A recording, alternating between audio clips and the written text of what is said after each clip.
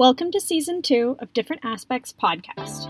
I'm your host, Clancy Sindlinger, and I'm so excited to share more stories and experiences from folks of traditionally marginalized genders in the outdoor industry this season. I mentioned traditional snowmobile culture where there's this like intergenerational survival, just like being out there and getting her done and knowing how to survive, whether it's one night or 3 nights kind of thing.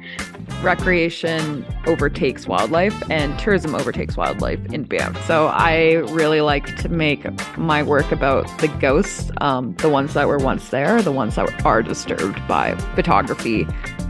I always tell people that when I'm teaching people how to snowboard, especially the children, it's more of like me being a life coach. I'm teaching them how to snowboard, but then I'm teaching them like, of course you're not going to be amazing at this at first. You're going to have to be okay with that.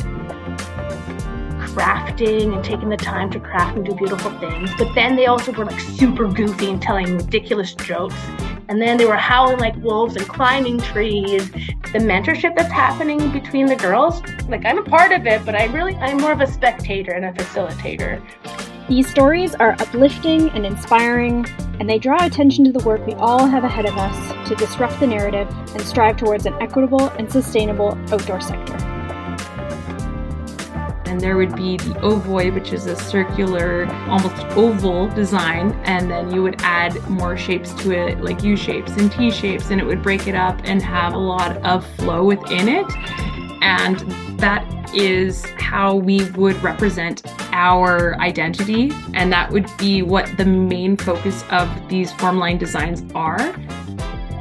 Social field theory is that within a social group, a group of people, from my paradigm, the reality is constructed by those people. So if you're in the backcountry with a bunch of people all the time, you're creating your avalanche problem. As you learn how to be more kind, more empathetic, all those pieces will translate in how we treat the earth. We feel connected with our peers, we feel connected with our mentors, we connected with our community members, and feel more connected to the trees that we play and climb on and the waters that we build boats alongside. We'll be more likely to be better advocates for the earth. That's my utopia, is to find ways to connect our little humans to this world.